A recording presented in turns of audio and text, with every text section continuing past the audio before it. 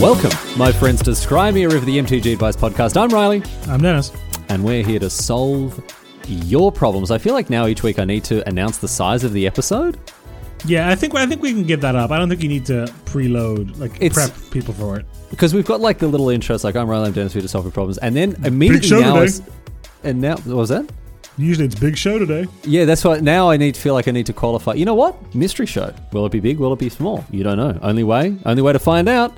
Thanks to Joachim Karad. Stay fresh, cheese bags. That's it. Yeah, this is a smart budget, smart light, yeah. All the fun, none of the calories. Let's get to it, Dennis. We've got a lot to get across today, which is very good. By the way, we got a lot to get across today. It's just a different way of saying big show today, mate. Well, one thing that I do, let's do the Channel Fireball ad because there's one thing I really want. You know what, Dennis? We've got so much to get across. It's actually a bit of a problem, as we'll talk about. But first of all, channelfireball.com, the sponsors of this program. We're very pleased to have them on board. All your card game and accessory and content needs. Now, speaking of content needs, Riley. Well, that's what I wanted to talk about, actually. We got a shout out. Yes, indeed. Go ahead. We got a shout out on Magic FM in which Moshi erroneously claimed I tried to send him money to buy a sponsorship on Magic FM, a sponsorship that would not be worth the paper it was written on for what it's worth, but that's by the by. No.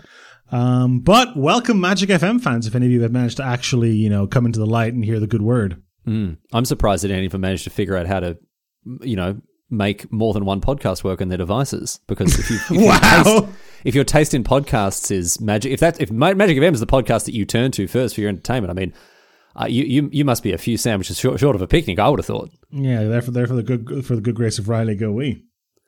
I guess abusing new listeners is probably not the best listener acquisition technique. No, it might be good. It's not acquisition. It's probably not the best listener retention technique. Yeah, we've already acquired them. Now we want to keep them coming back. The best way to do that is just be really nasty, right? I mean, we can be nasty to our more entrenched listeners, right? Which is, I believe, was the next thing you want to talk about. That's but please do go to channelfireball.com and use code SMAR for all your Magic and Pokemon and Flesh and Blood card needs. Okay, we go night. Exactly right. Yes, indeed, channelfireball.com. But no, what I wanted to talk about now. Listen, we got to have a sit down, right? It's a family meeting. Okay, come and sit down. All several thousand of you, the listeners of this show, right? Actually, we're not talking to all several thousand. We're talking just the people who write in. Now, we appreciate that a lot. The show would be nothing without listener contributions. Quite literally. It would just be Dennis and I talking about stuff that isn't anything to do with Magic, which, hey, doesn't sound that bad, but this is a Magic Advice podcast, and we live and die with the listener submissions. Mm-hmm. But you got to make them shorter, man. You got to make them shorter. There's only so many hours in the day. You got to just cut it down just a little bit, right? You got to cut them down. And we said this last week, right? And I mean, I appreciate some people really listen. We got a question from Eldrazi of Ravnica who says, "What's up, Riley and Dennis? I have a question, but to increase the chances you'll answer it, I'm going to shorten my message by have you guess what it is rather than writing it." I think definitely you're the asshole on this one, not particularly close. Very good. Now that's a good bit of gear. We're not going to be doing efficient. Go. Speed run. Any percent. Don't write that joke in again because it was funny once. Don't write it in again because it's got to be a very, very clever take on that joke for us to do it again. But please, right? Please, and you know who you are. If you're writing in these questions, right? Just see if you can cut 40% of it out. Here's some stuff we don't need to know in questions, whether it's advice, LGS horror stories, whatever, right? The weather. Don't need to know that. Don't need to know, largely speaking, where you were. Don't need to know that. Don't need to know your record. Don't need to know your deck list. Dennis is sitting here letting me be the bad cop when he hates this just as much as me. Dennis, you have a go at every single one, well. Each pinned to my fridge, pride of place amongst each other, Riley. Dennis I love the submissions we get from our listeners. This is Dennis. We went into this being we got to address it, right? You're right. Some of the questions are too long. And Dennis is now being oh, no, I love them. No, they're great. Riley, I don't know what you're talking about. You are hanging me out to dry, my friend. All right. I'm looking up a word counter. Yeah. Less than 400 words. 400 words is the max. 400 words max? That's generous, too. That's a lot as well. That's that's a lot. That's a lot of... If you can't get it done in 400 words... Most of these questions are... And these look, we got one coming up today, Riley. I got the word counter open here. Yeah. 356, cutting it close. But it's close. I'm looking at it now on the doc, and it is okay. It's about half a page, right? All right, 400 words, please. Please. We're begging you. And again, as Eldrazi, Eldrazi Ravnica, Shorter the question, greater the chance of getting it read out. What do you think the question was? Will this get read out in the podcast? In that case, yes. But we In can that case, refer yes. to Dennis's previous question, or previous answer. You are. You are I think the in this asshole. case, you are the magic asshole. Yes, indeed. Anyway, let's get underway, Dennis, with the show proper. Let's kick things off with an LGS horror story. You want to read us Orange Joe's submission here? Orange Joe writes in and says, "Hey fellas, I have an LGS horror story for you. Back at the pre-release for Oath of the Gatewatch, some friends and I were visiting a friend in another state. We decided to do a pre-release event at a store that we had not been to before. This pre-release was special because it was Two-Headed Giant, which none of us had ever played before. We were also excited because the store advertised that if you signed up for the pre-release, you would get an extra pack just for playing. That's actually quite normal. Yeah, but it's good. It's a nice little Yeah, carrot, we'll but, take you it. know, I'll get in We there. get there, pay, and grab our pre-release kits. As we sit down to start opening our packs, one of the store workers runs over to our table and says, "Hey, I forgot to grab one of your packs from you when you signed up." We looked at him confused and asked him to explain what he was talking about. He then proceeds to tell us that at pre-releases, everyone needs to give back one of their packs to be used as prize support because they never get enough. So, whoa. Back it up. So this LGS offers a 1-pack bonus just for playing, right? Like that's you walk it. That's safe. That's in the bank. That's going home with you. And they're doing that by taking a pack out of your pre-release kit? I think... Yes? So you're guaranteed a bonus pack that should have been yours anyway when you registered for the event? Like, are these people opening not 12 but 11 packs? It sounds like no, 10. 10, It sounds sorry. like each person is giving back a pack. So like a Two-Headed Giant pool is now 10 packs. And it's like, oh, as a special treat, once you finish, we'll give you these 2 packs back. What is this? I'm not an accountant. I don't know how to cook a book, Dennis, but this seems like book cooking, man. This seems very creative accountancy. Anyway, and the submission's not even, like, we're like halfway through it. No. There's more to come? There's more to come. Not we protested, says Orange Joe, and he tells us we have to or we'll be dropped from the event. Not wanting to lose out on our prizes or the bonus pack, we each give him our packs. So yeah, you're right, down 2. None of us did well enough to get any prizes, so after our last match, we went to the front counter to get our, consolation pack, which you'll notice is this like with that riddle where like everybody pays $1. Where did the missing $1 go? Like you already given, you're not getting a bonus pack, you're getting your original pack back. You're getting the pack you deposited back. Yeah, later. Oh, Then they goodness. tell us that we have to come back on Wednesday to get it. Why? It's behind the counter. You gave it back to them. Seeing as only one of us actually lives in that state, we asked if we can grab them for us, and LGS worker tells us, "Sorry, we don't do that here. You have to come in on Wednesday, or your pack is forfeit." Willy Wonka style, Riley. You get nothing. Good day, sir. No, this is bloody, grand old party, Republican Party style. They're wanting bloody voter ID to pick up a pack. After the event, I contacted Wizards. The correct thing to do, go straight to the Magic Police, and they reassured me that this is not what is supposed to happen at pre-releases, and that they would investigate. But as far as I know, nothing happened to the store. So you have to turn up with photo ID, with your birth certificate, dental records. In person. Ridiculous from beginning to end. What is this shop? The thing is, pre-release packs, I mean, I haven't been to a pre-release for a long time, but at least in my memory, no, I got a pre-release pack for Strixhaven recently because I did the pre-release, I did the release party. Yeah, exactly. So I did have one. The packs come sealed in a box. Like, for the store to be like, oh no, you're supposed to give one back. It's like, why did they package them like I'm supposed to have all of them then? Oh, it's not supposed to, you're supposed to give back. That's what we do here. I think the store maybe used to offer a free pack when you did your pre-release, which is very normal because Wizard sends you 2 packs per player anyway. Yeah. As prize support. Yeah, so often it was like a pack for a win and a pack for playing, right? Yeah. So that was, I think that used to be the case. And then purses got a little tight. Mm-hmm. Stuff got a little tricky, and the only way they could finance that promise and keep that poster up in the door was to scalp them off the packs you used to play in the event. I hate this. This makes me very cross. This is brutal. It's so bad. And then also the thing at the end, it's like, they're not even trying to hide the fact that they're taking these players for a ride. Oh, well, can we pick it up later? No, it must be in person. Well, we don't live. Sorry, you must come back Wednesday for them, and if you do not, straight in the incinerator. Not even Friday, the release date of the product. Like it's like you have to come back on Wednesday. You have to come back specifically on Wednesday, and you must be here in person. Unbelievable. Why? You've got a box of them just there. I can see the pack that I gave back because to you. the guy wanted to keep the packs. What do you mean, why? Ridiculous. This annoys me so much, Orange Joe. As far as I know, nothing happened to the store. I hope that's not I the tell you what case. did happen, Riley. Okay, You put on blast on a 2-bit and a third-rate podcast with fourth-rate hosts. we don't even know. We just know that it's the state that Orange Joe doesn't live in, so that narrows it down. Let's assume Orange Joe lives in California. Okay, that's statistically the most likely state for Orange Joe to live in. Also, Orange County. Could be from Orange County. Very okay. We're really dialing. We're doxing listeners on the live on the show, Dennis. You love to see it. How on brand. So it's likely that it's probably Nevada, Arizona, or is it Oregon or Washington? Well, Oregon, right? The neighboring states. I guess but there are aeroplanes, Dennis, as well. They could fly anywhere.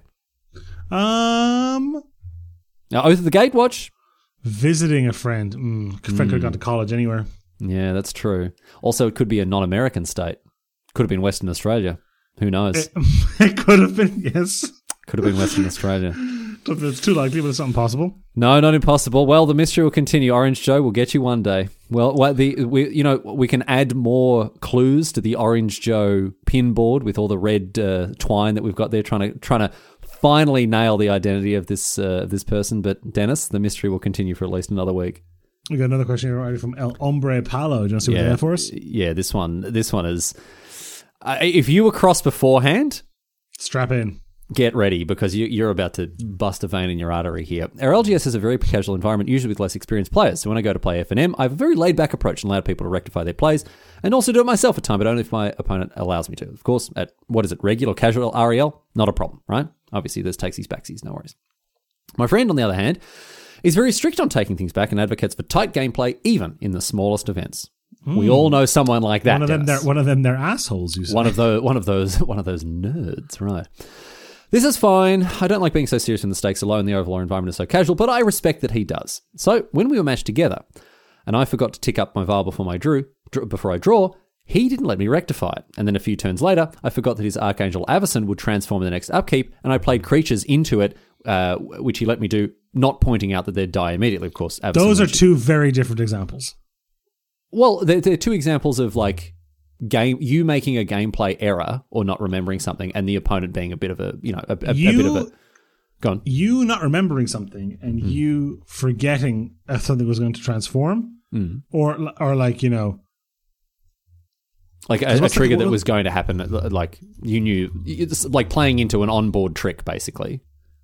Yeah, I mean, well. Whether or not they're they're certainly under the same umbrella of not playing correctly, right? They're different though. I forgot my trigger.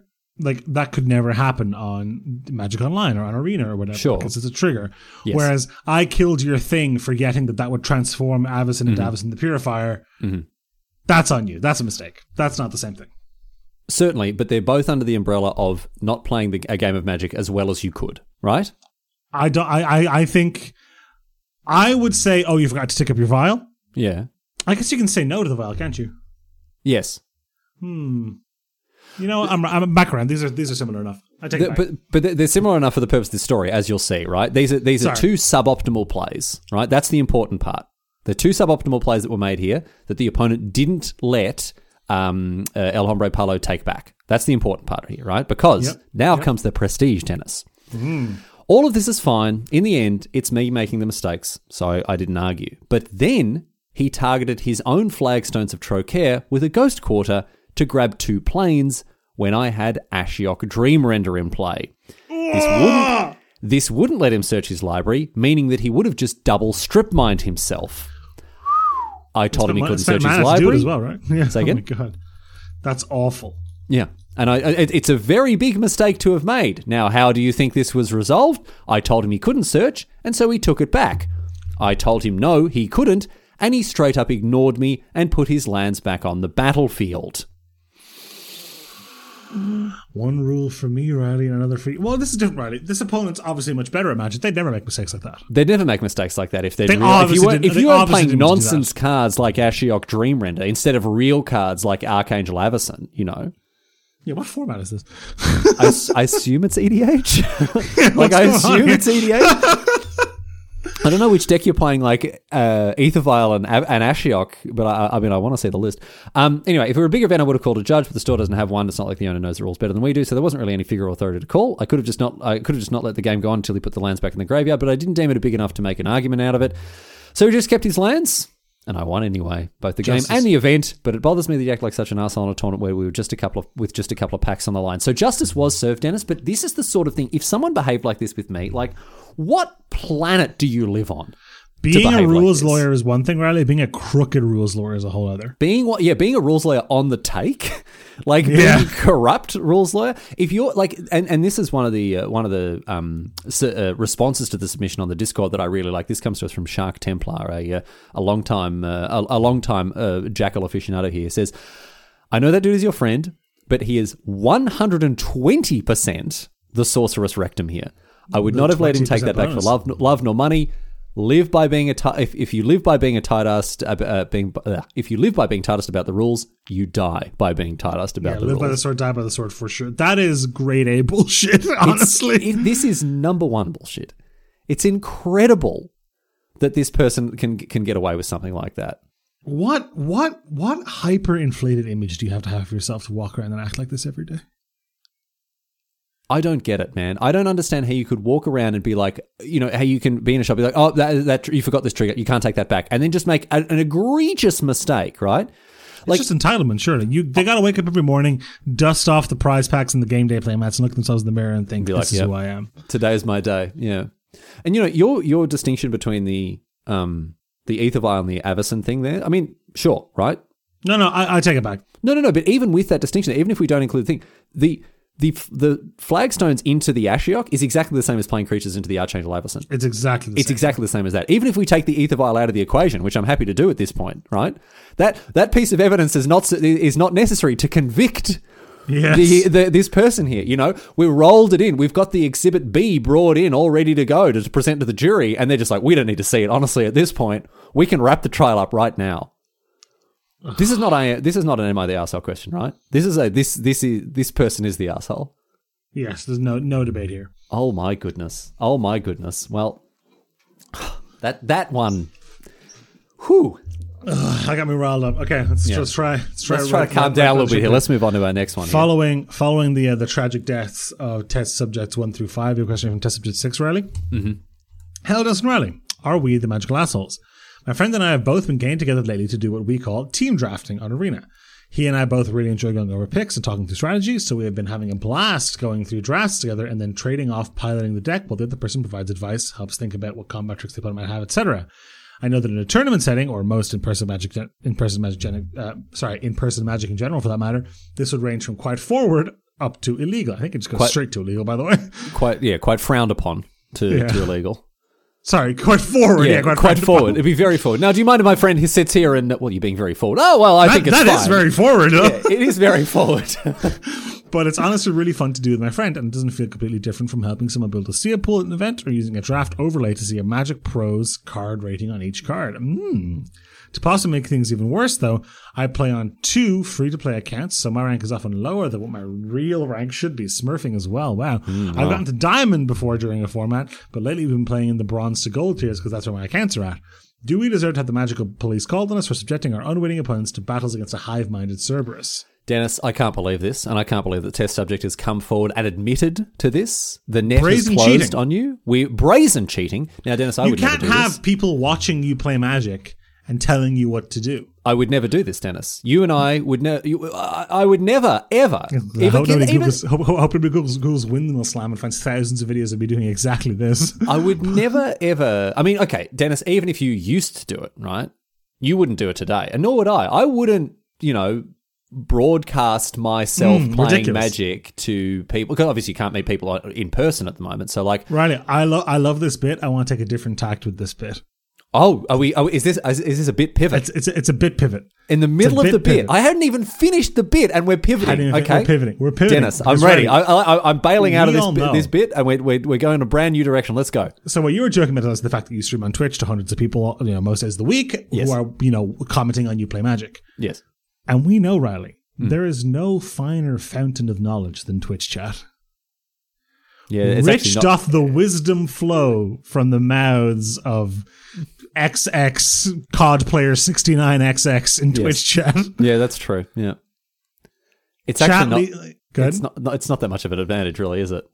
No. No, I mean, it's not. when you have two people sitting there, it is a little bit of an advantage. But how much of an advantage do you get from chat, Riley? I will admit, like, sometimes chat are like, oh, you should do this. I'm like, oh, I didn't think of that, right? But a lot of the time it's like, so I posted, this is a tweet that I posted like a couple of months ago, right? Because I was in combat, and two messages in, like, right next to each other. One was like, just block everything. And the other person was, let everything through. It's like the internal battle in your brain. Exactly, right? And then those are the two opposite ends of the spectrum, because there were like 4 creatures out. So some people saying, I'll block this, block that, do this, do that. And also, no one, I think a lot of people in Twitch chat are like, I know what the streamer should do. I'll type in a very vague description of it, and they'll be able to read my mind. Don't. They'll block. They're like, block the dude with the guy, and the 2/2 gets through. It's like, all right, there are 3 2/2s out, right? It's even worse when I'm playing, like, because I play a lot of knights on my stream. They're like, oh, block the knight. Oh, if they kill the knight here, but it's like, they're all knights. Every single one of them is a knight. So, I would say that the even worse thing though was the delay, where they'll just say, I don't think that's a good idea. Yes. And you're like, which part? Which part exactly? Yeah, and you go like, oh, should I block, or do you think I should?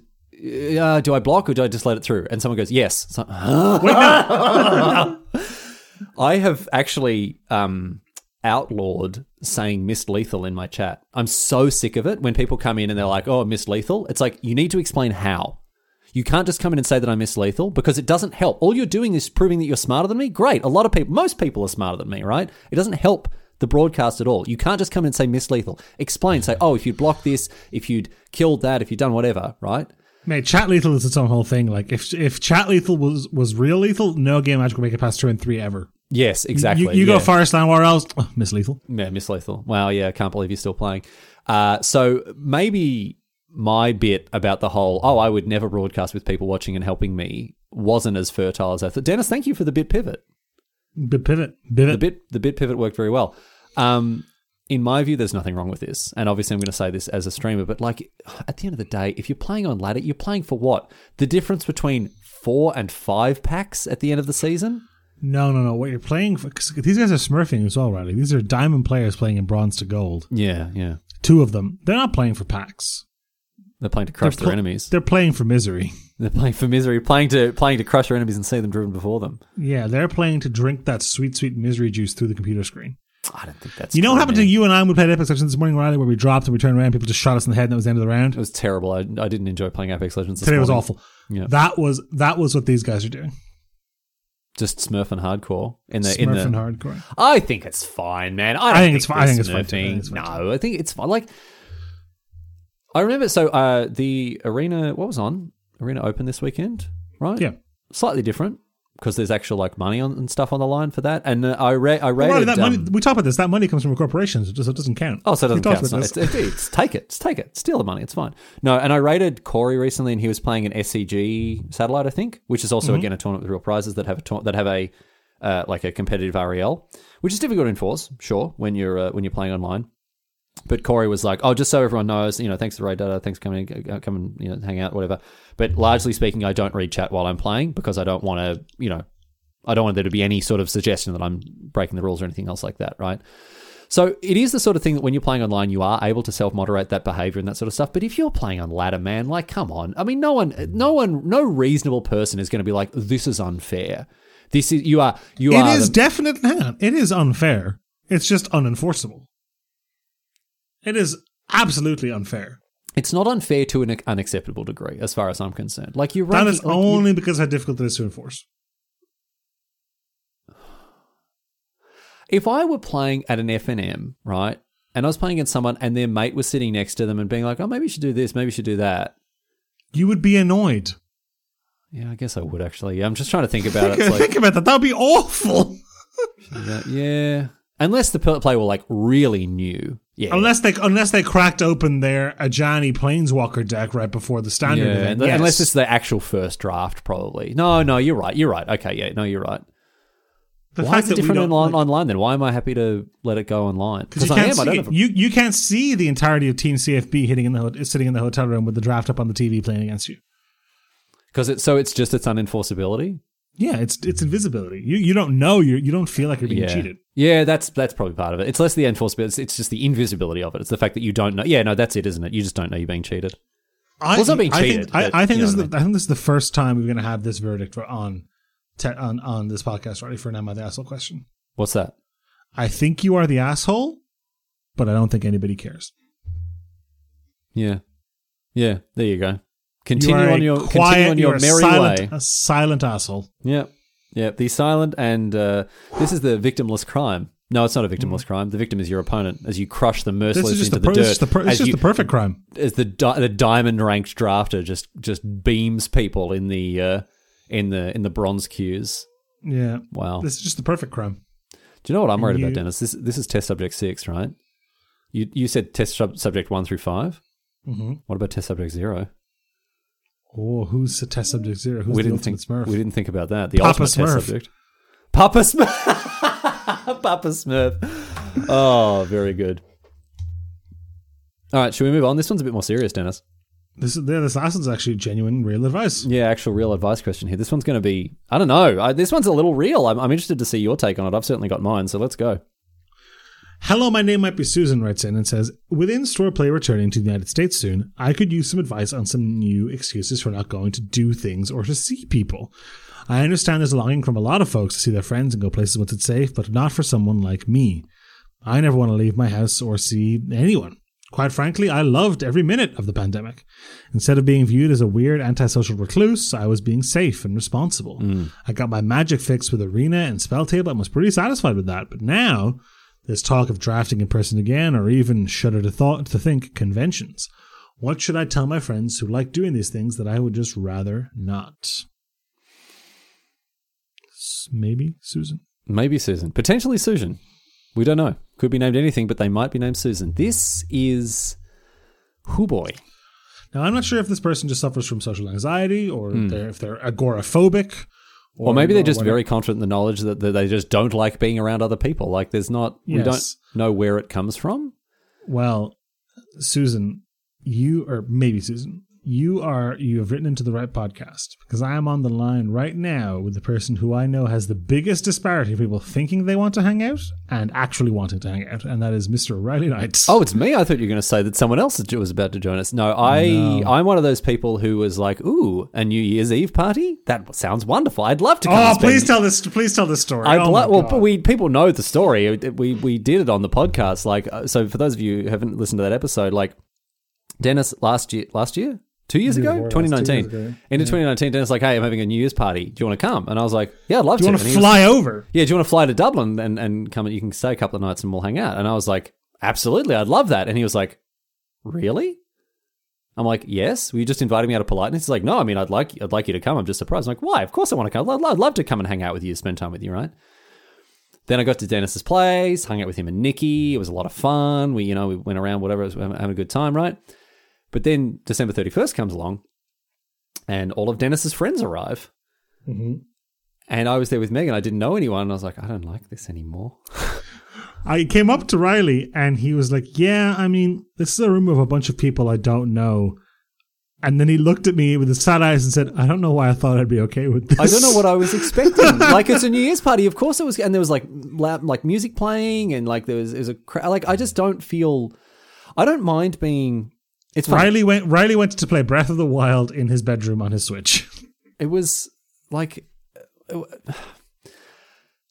it makes me just seem like a bit of a prick, honestly, right? But I think this is something that I've struggled with a little bit, because people expect me to be who I am on coverage and on camera and while I'm recording podcasts and doing streaming and all that sort of stuff. They expect me to be like that 100% of the time, and I'm just not. No, it's unbelievable. Like, I've never met anyone with a bigger difference than Riley. And we've talked about this a little bit, like, when I'm off, I'm off. I don't talk, I'm very quiet, I'm quite reserved and whatever else, right? And I like spending time with people that I know well and whatever else, but like a lot of the time in a social situation, unless I'm performing, unless I'm, like, I have no problem getting up in front of thousands of people and talking to them, unless I'm doing a top 8 announcement, I'll stand there and I'll talk into a microphone and entertain people, no worries at all, right? But if I'm just in a situation where it's like a party with 30 people, I'm like, oh, I'll just sit here quietly. Thank you. It's fine, you know. Mm-hmm. And people often think that I'm upset or pissed off as a result of that. I'm not. I'm just quiet. But this pandemic has been interesting because I just haven't had to deal with situations like that at all. And it's been probably less of a burden for people like you and me, Susan, than it has for other people, because it's like, oh, no, I can't come and hang out because I'm at home doing the right thing. Sorry, you know. So great, I don't have to go to this stupid party, you know. Well, there's just parties just don't exist. But yeah, I wouldn't say that I'm quite as far down the road as Susan is with this, or maybe Susan, sorry. But I'm definitely in the same kind of realm, yeah. I'm the opposite. I got to get out, man. I got to get out of here. I'm like your friend, Susan. I'm sorry. I find it difficult to empathize with your position. But I am a person who's recharged by social interaction, not drained by it. Yeah. I'm definitely... I don't think, having listened to this podcast, I do not think you would think that I am the more extroverted one out of the two of us, but I think that's true. Yeah, definitely. This is what they say about being an extrovert, like where you gain energy. And I lose energy when I'm around people and gain it when I'm by myself. Mm-hmm. And I think that the opposite is true of you. Anyway, even if you can't empathize with maybe Susan's position, can you advise them on anything that they could be doing? I think you just have to be upfront and be like, yeah, I'm not super interested in that. I mean, you'll get a little bit of mileage out of, I'm not still really comfortable, but that's going to wear thin after a couple of months, I think. That was immediately where I went. It's like, oh, you could say that you're being like really cautious and careful about the virus and making sure you're not putting yourself at any extra risk. But that dog's only going to hunt for a little bit. You know, it's not going to go on forever. Mm-hmm, mm-hmm. So...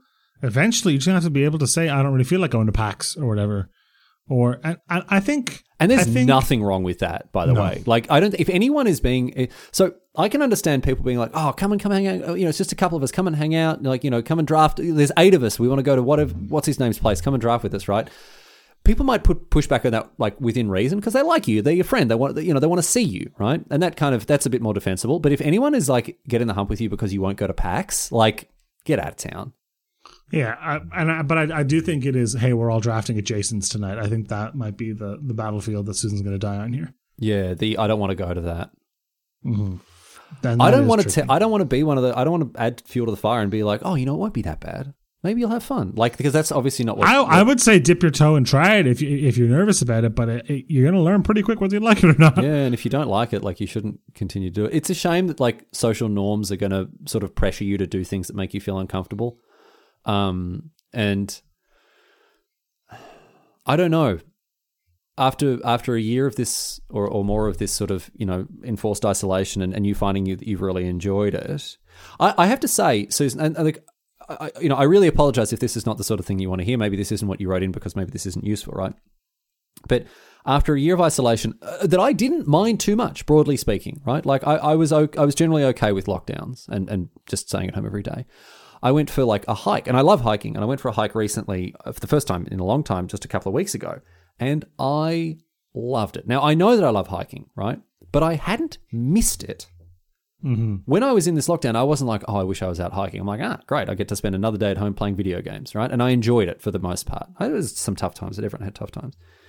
But then when I actually went out and did the thing, I was like, oh, actually, I remember this. Oh, my goodness. Excuse me. I went and did these things, right? And I was like, oh, this is actually kind of cool. I remember this. I like this, right? So maybe this isn't helpful, and I apologize if it's not, but perhaps you have forgotten some of the redeeming qualities of hanging out with people. If that's not the case, I apologize. And again, I'm not trying to, tell you, oh, it'll be okay, just go along. But maybe it's not as bad as you remember it being. And that was certainly the case with me, like going and hiking. It's like, oh, I forgot how much I like this. I forgot that there was stuff that I really enjoyed about leaving the house. But if that's not useful for you, I apologize. And it's not probably not what you want to hear. I agree with you. I think you should try it, but at the end of the day, you might have to have that discussion of like, yeah, guys, I don't really feel like doing this, or this is like a lot of fun, or I'm going to give this one a miss, and like, or is something you struggle with, or people like you can only say no to so many invites before you stop being invited? Yeah, exactly. Is that something that you struggled with? Not hugely, no, because like I don't mind. Like when people don't invite me to like a party, I'm like, well, that's fine because I wouldn't. Joke's on you. I didn't want to go anyway. Yeah, I didn't really want to go anyway, right? So it doesn't bother me too much. It doesn't sound like it's going to bother Susan. I just wonder what else. Like, what are your needs here? do you need any social interaction? Like, are you enjoying, you say you play Spell Table, obviously you're interacting with other people socially via Spell Table, that sort of stuff. Is that something that you want to continue? Or do you just want to be, a recluse and not talk to people, not interact with people? Just, you have your podcast, you listen to whatever, and you play Magic and that sort of stuff. Really, it's not up to anyone else to tell you how to live your life. You just need to maximize your own individual happiness. And if that involves cloistering yourself away from the world, and if this is something you've learned about yourself from the pandemic, that you really don't need or want social interaction outside of that, don't let other people tell you how to live your life. Don't let other people tell you that you're wrong to want that, right? What should I tell my friends who like doing these things that I would just rather not? You tell them that you'd rather not. And if they don't accept you, they're not very good friends. Like, yeah. I think it's important for you, Susan, to have some empathy and realize that these people want to see you because they like you, and they're not doing it because they want you to suffer. They don't want you to go through these trials and tribulations. It's just that for them and for so many people around the world, the way that people express their enjoyment of someone else's company is by being with them in the same. Like, Dennis and I have a close friendship, but it's not one that is particularly sort of corporeal. Exactly, like it's on either side of the Irish Sea, but. If I were given the choice, I would rather do all of the interaction that Dennis and I have online. I would much rather in real life. I'd rather work in an office with Dennis, for example, right? But that's not an option that's afforded to us, and we make the best of it. But if your actual factual preference is for no interaction with people, they need to understand that you have priorities, goals, and needs that are different to what, that sort of run against the grain of general society. And I don't think that's unreasonable to ask of your friends. Really, even if it means they get to see you less. I don't know. What do you think of this, Dennis? Like, that's coming from me, the introvert. What do you think as the extrovert? Do you think that's just completely ridiculous, or is there something? No, it's not ridiculous, but it is hard for your friends to not feel rejected by that, even if that's not what you intended. And this is a very useful perspective, because I didn't consider this. Right, this is the empathy that you need to have for your friends when they're fear. And so yeah, talk to us, Dennis, about what the extrovert. If I'm like, hey Riley, let's play League. I'd love for you to come along, or we're playing Civ. Let's hang out with me and my other friends, for example, especially. And you're like, I don't really feel like doing that. I don't feel like doing that. It feels like, okay, well, Riley doesn't really want to hang out. Yeah. Period. The nuance is lost over time. Yeah. Yeah. It's not that I don't want to hang out. I don't want to play bloody League of Legends. Right. Well, I just don't understand why you wouldn't want to play League. It doesn't make any sense. Doesn't make any sense. How could you not want to play League? No, it can't be that. It must be the children who are wrong. Yeah. No. I think there might be, and I don't really want to tell someone to compromise on how they want to spend their time, especially if it's based in something like, issues with social anxiety and like that. But there might have to be sometimes where, like, oh, I'm going out for me, I'm going out for me, and sometimes that's this one's for them. Yeah. I've been to plenty of birthday drinks that I didn't want to go to because I didn't like the person or I didn't like the birthday. Yep. But 26, not feeling that one. But no, I think there are sometimes you don't go out for yourself, and that does not mean you can't have fun. Often you actually will. But sometimes you do it to maintain the relationship so that you continue to have the option of going out when you want to. Dennis makes a really good point here. And look, social anxiety issues aside, all relationships require maintenance and compromise, right? Like, I am personally awful at that. And in every relationship that you have, whether it's personal, professional, romantic, you're going to have to make compromises and do things that you don't want to do at some point, right? No relationship is perfect in that way. And you might be in a situation after this pandemic, and maybe there are other people listening who are like this as well, where you're like, well, I've found the lifestyle that suits me. 0 human contact. I like just being in my apartment, being in my house, not interacting with anyone except for online, right? I say you shouldn't let other people tell you how to live your life, and that's true. But by the same token, you can't expect to just have things your way 100% of the time, because that's just not how the world works for anyone at any point. Even if you're the biggest extrovert in the world, right, you've still got to sleep at some point. You've still got you're going to have a point in time when your friends are just like, I got to go to work, man. I can't keep hanging out with you. You know what I mean? So there is a level of push and shove. There is a level of compromise. And I think that having an open mind and being empathetic to how this is impacting other people as well as impacting yourself is going to be what you need to guide yourself forward. There's not a hard and fast rule that you need to stick to here, I don't think. Communication between friends and having people be empathetic and understand where you're coming from, understand what your needs are, and conversely, you understanding what their needs are as well, right? Because if you I say, if they're not going to understand that you need to be close to the way that you need to, they're bad friends. If you're going to ignore what your friends want out of you, you're also going to be a bad friend. So Dennis, I think, is right when he says that there's a level of compromise that needs to be struck. And the funny thing that you said there was like, I've been to a lot of birthday drinks that I didn't want to go to, but you go to them because Of course. it's about respect, showing the person that they matter to you and that you want this friendship to continue, even if you have to do something as distasteful as going to a bar and talking to people. Oh, Ugh. I mean, who wants to do that? Sounds like not Susan. Honestly, knowing you very well, Riley, not you. Not really me. I mean, I'll go to your birthday drinks, Dennis, but like, just don't think I'm pissed off when I just kind of, sit quietly in the corner and maybe chat to like one or two people, because it's not my element, man. Just not you, man. It's not who I am. I hope that helped. Maybe Susan. I think we made some progress there for sure. I feel like we accidentally gave some like reasonable advice. Yeah, I don't love that. No, I don't. I hate it. Let's go back to talking about nonsense, Dennis. Didn't feel good, yeah. Yeah, it felt too real. Oh, awful. I'm interested as we transition now towards the end of this podcast. Thank you for listening into Charizard Mere River. I'm very, because Dennis and I haven't really discussed this in depth. I'm very interested to see what tone Dennis strikes in this next segment as we talk about the video game that I've been playing over the last week, which is, of course, Resident Evil. 8. I played Resident Evil 8. I haven't finished it yet, but I've streamed it. I've done 2 streams. I'm going to finish it tonight, hopefully. Mm-hmm. So Dennis, where are we at with this? Because you've played the game as well. I want my money back, Riley. Not from Capcom, but from those Australian kids. Why is this? This game is not scary, man. Okay, I'm very happy with this tone, because the tone that I thought you might strike was insufferably triumphant. I thought you might have taken the "see, it wasn't that bad" line. Nah. And I'm very glad, Dennis, I want to thank you at this point for not taking the line, because that would have really annoyed me. that would have vexed me most sorely if you'd attempted to spin this as another win for you. It's not scary. No, this game is not scary. It's not very scary. Right at the gate. No spoilers for the first 25 minutes of Resident Evil 8, and not a moment further, I promise. Yep.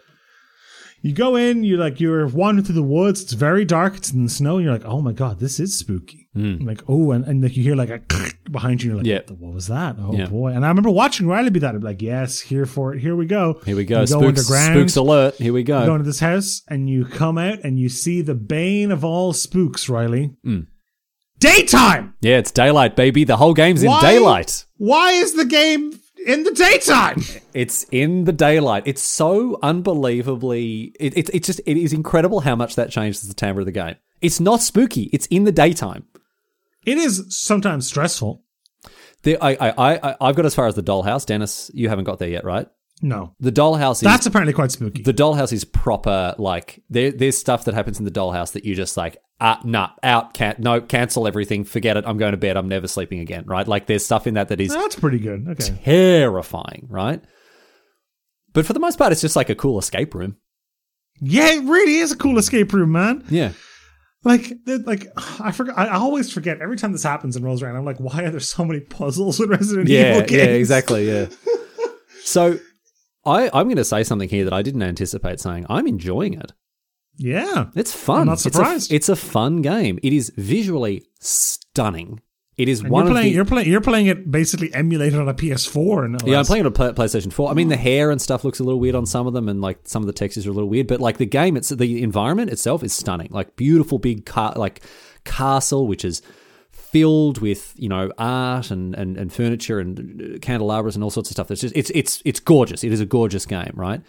Unlike Resident Evil 7, which was set in a swampy hellscape where, it was like decrepit and broken down and disgusting and horrible, whereas this game is a very nice looking game. The gameplay's fun. There are puzzles that are good fun to get through. The combat is like satisfying, I guess. It's fine. It's not a combat oriented game, but the combat is still fine. I'm enjoying this game a lot more than I thought I would, Dennis. We gotta ratchet it up. We gotta get to PT. We gotta get to Silent Hill. I'm not doing it, man. I'm not doing it. I like the fact that you tricked me into Resident Evil 8, and I'm now like, I kind of like it, man. I kind of like it. Although having said that, I still have to play through the last bit, so maybe that's going to be really bad. But 3 of the 4 bosses that I've fought so far, only one of them was like very scary. The others were just kind of like cool. You know what I mean? Don't Like there's one care. section, one of the boss's areas is just not scary. Like it's kind of gross a little bit, but like it's not spooky at all. And you found 7 spooky? Outside the last half hour, which is just like a weird military shooter on a boat. Once you get no, even the boat was terrifying, man. Like when you're going through like the deck by deck and there are those monsters and all that sort of stuff, the boat was very scary. The last bit, like the salt mine bit, that's not scary because by that point you've got every weapon. You can just blast all the monsters and like it's not scary, that part. But 80% of Resident Evil 7 was very scary. I would say All right. 20% of this is. Okay, we need to pivot. We need to pivot. All right, another pivot. Here we go. We need to pivot the Scare Riley video game strategy. So Resident Evil, obviously not going to cut it anymore. Yeah. We got to pivot to Resident Evil 4 VR releasing later this year on Oculus Quest. Aren't all of the old Resident Evil games not that spooky though? 4 is a little scary. 4 was like four is exactly the same as 8. To be honest with you, Oh, okay, that's not that bad, really. it takes place in a village. Yeah. Like it is. If you go back and play 4, which everyone considers to be the best one, yeah, I actually love 4. It's great. It's all 4 is just a good spooky game. Like very mildly spooky. 7 was the first one that was scary. Like these are survival horror games, capital S, lowercase h. Yes. Yeah. Sure. Yeah. They're a lot more run and gunny, shooty, looty type things than you would have expected. And Resident Evil 8 makes that very clear. You get a gun in like the first half an hour. Mm-hmm. Whereas in Resident Evil 7, like you don't even get a weapon until like I don't even know when. And you can't shoot anything with it even if you did, you know? Like the antagonists are all basically immortal. I don't know, man. It's not a good horror game, but it is a good game. And the reason I'm surprised you're just enjoying it, man. Well, the reason I say it's not a good horror game, but it's a good game, those two things are very closely linked for me. If something's a good horror game, I don't like it. It's not going to be a good game. So, no, look, joke's on you, Dennis. No. The kids get their $7,500 and I play a video game that I probably wouldn't have played otherwise, but kind of am enjoying a little bit more. Yeah, I mean, I like it too, so I'm okay with that. Taking that as a consolation prize. Now, what's going to be interesting is when I come back next week, having finished the game, because maybe the last quarter of the game is just the most terrifying part, and like I'm going to have a terrible time. That is not what I've heard, so I think you're okay. We will find out tonight. We're recording this on Wednesday. It'll come out on Thursday, but I will have by the time this episode comes out, you will be able to go to twitch.tv/ruluglut and watch the VOD in its entirety. So yeah, excellent. Anyway, here's a question for you, Dennis. You're a Resident Evil fan, right? I don't even know if that's true. I really liked 4. I did not like 2 Remake very much. And I liked 5 because it was a fun co-op game. I didn't play 6 because it looked terrible and apparently it was. And I like 7 and 8 quite a lot. So medium fan. So have you played like 1, 2, 3? No. Okay. All right. So medium fan, I think, is a reasonable assessment. There is a moment, mild spoilers here for Resident Evil 8. Very mild. If you're a fan of the season, if you're a fan of the series, it's probably not going to matter to you that much. But Chris Hadfield? Was he the astronaut? Redfield, sorry. Redfield, yeah. Hadfield's the astronaut. Chris Redfield. He plays something of a role in this game, right? Mm-hmm. And I was like, so clearly you're supposed to know who this guy is and what his deal is, right? So I asked the chat, I'm like, so who is this guy and what is his deal? No one could tell me.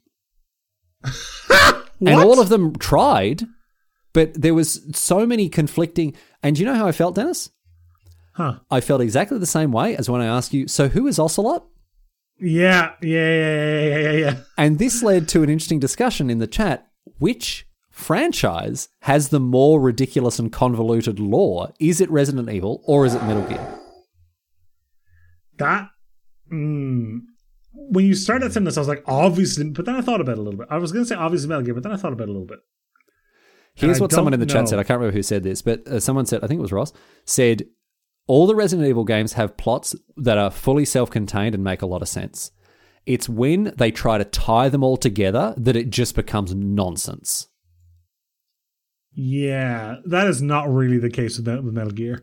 Metal Gear Solid 2 alone makes very little sense. Exactly. Like, I think Metal Gear Solid 3 definitely has the self-contained spy thriller thing down very well. And it has sort of little bits and pieces in it that if you're a fan of the franchise, you'll enjoy it, right? You'll enjoy seeing these little sort of Easter eggs almost, right? But Metal Gear Solid 1... Metal Gear Solid 1's fine. 2 and 4 are kind of like... You need to be invested. Well, 4 is just tiny. I mean, you haven't even played 5, Riley. No. Is this next on the agenda? You're going to trick me to play Metal Gear Solid 5? You've always said that I like. You said I should play because it's a good game, but I think honestly, 5 is a really great streaming game because it's a very sandbox game. So it's a bit a bit more like Hitman. It's Hitman dialed up to 1,000. Right. Okay. It's like the missions are all like, here is a base, you have to rescue a prisoner in it. The base is in the middle of nowhere. You can approach it from any angle. You can ghosty a truck into it. You can sneak in and take all the guards one by one. You can Rambo it. Like it's a great streaming game. Yeah. Right. Okay. But which good. Which area has which realm, which franchise has the more convoluted lore? Do you think? It's got to be Metal Gear Solid, right? Like it's got. I think it's got. Yeah, there are, as much as Resident Evil has, and then Wesker turned into a giant tentacle monster, and we threw him into the volcano, but then which happens at the end of Resident Evil 5. There's just a volcano there out of nowhere, man. You fight the final boss and you throw him into a volcano and shoot him with a bazooka. There wasn't a volcano up until that point. I don't don't remember there being one. But there just was a convenient volcano. Sure. Yeah. All right. There is. I can't think of a single person in Resident Evil's lore who is a quadruple agent. Yeah, all the Resident, like when people were explaining like Chris to me, there wasn't a lot of depth to the character. It seemed like there's a lot of bicep to the character. Okay, actually, here we go. So the difference. It's very funny. It's kind of like a circle, right? When I ask you to explain who Revolver Ocelot is, you can't really do it because it's just so complicated. When I ask people to explain who Chris Redfield is, they can't really do it because there's nothing to explain. Yeah. It's the opposite. Yeah. It's just like a blank canvas protagonist is what I got. Also, he punches rocks. Is that a thing? That's in Resident Evil 5. What is that? Can you explain the rock punching thing to me? You're pushing a boulder to like get like Resident Evil 4. It was right when QuickTime events were really popular. Right, yeah. And it did them really, really well. Yeah. There's a boss fight in that game that is all QuickTime events. It's actually really fun. Okay. It's just a knife fight. It's really cool. Yeah.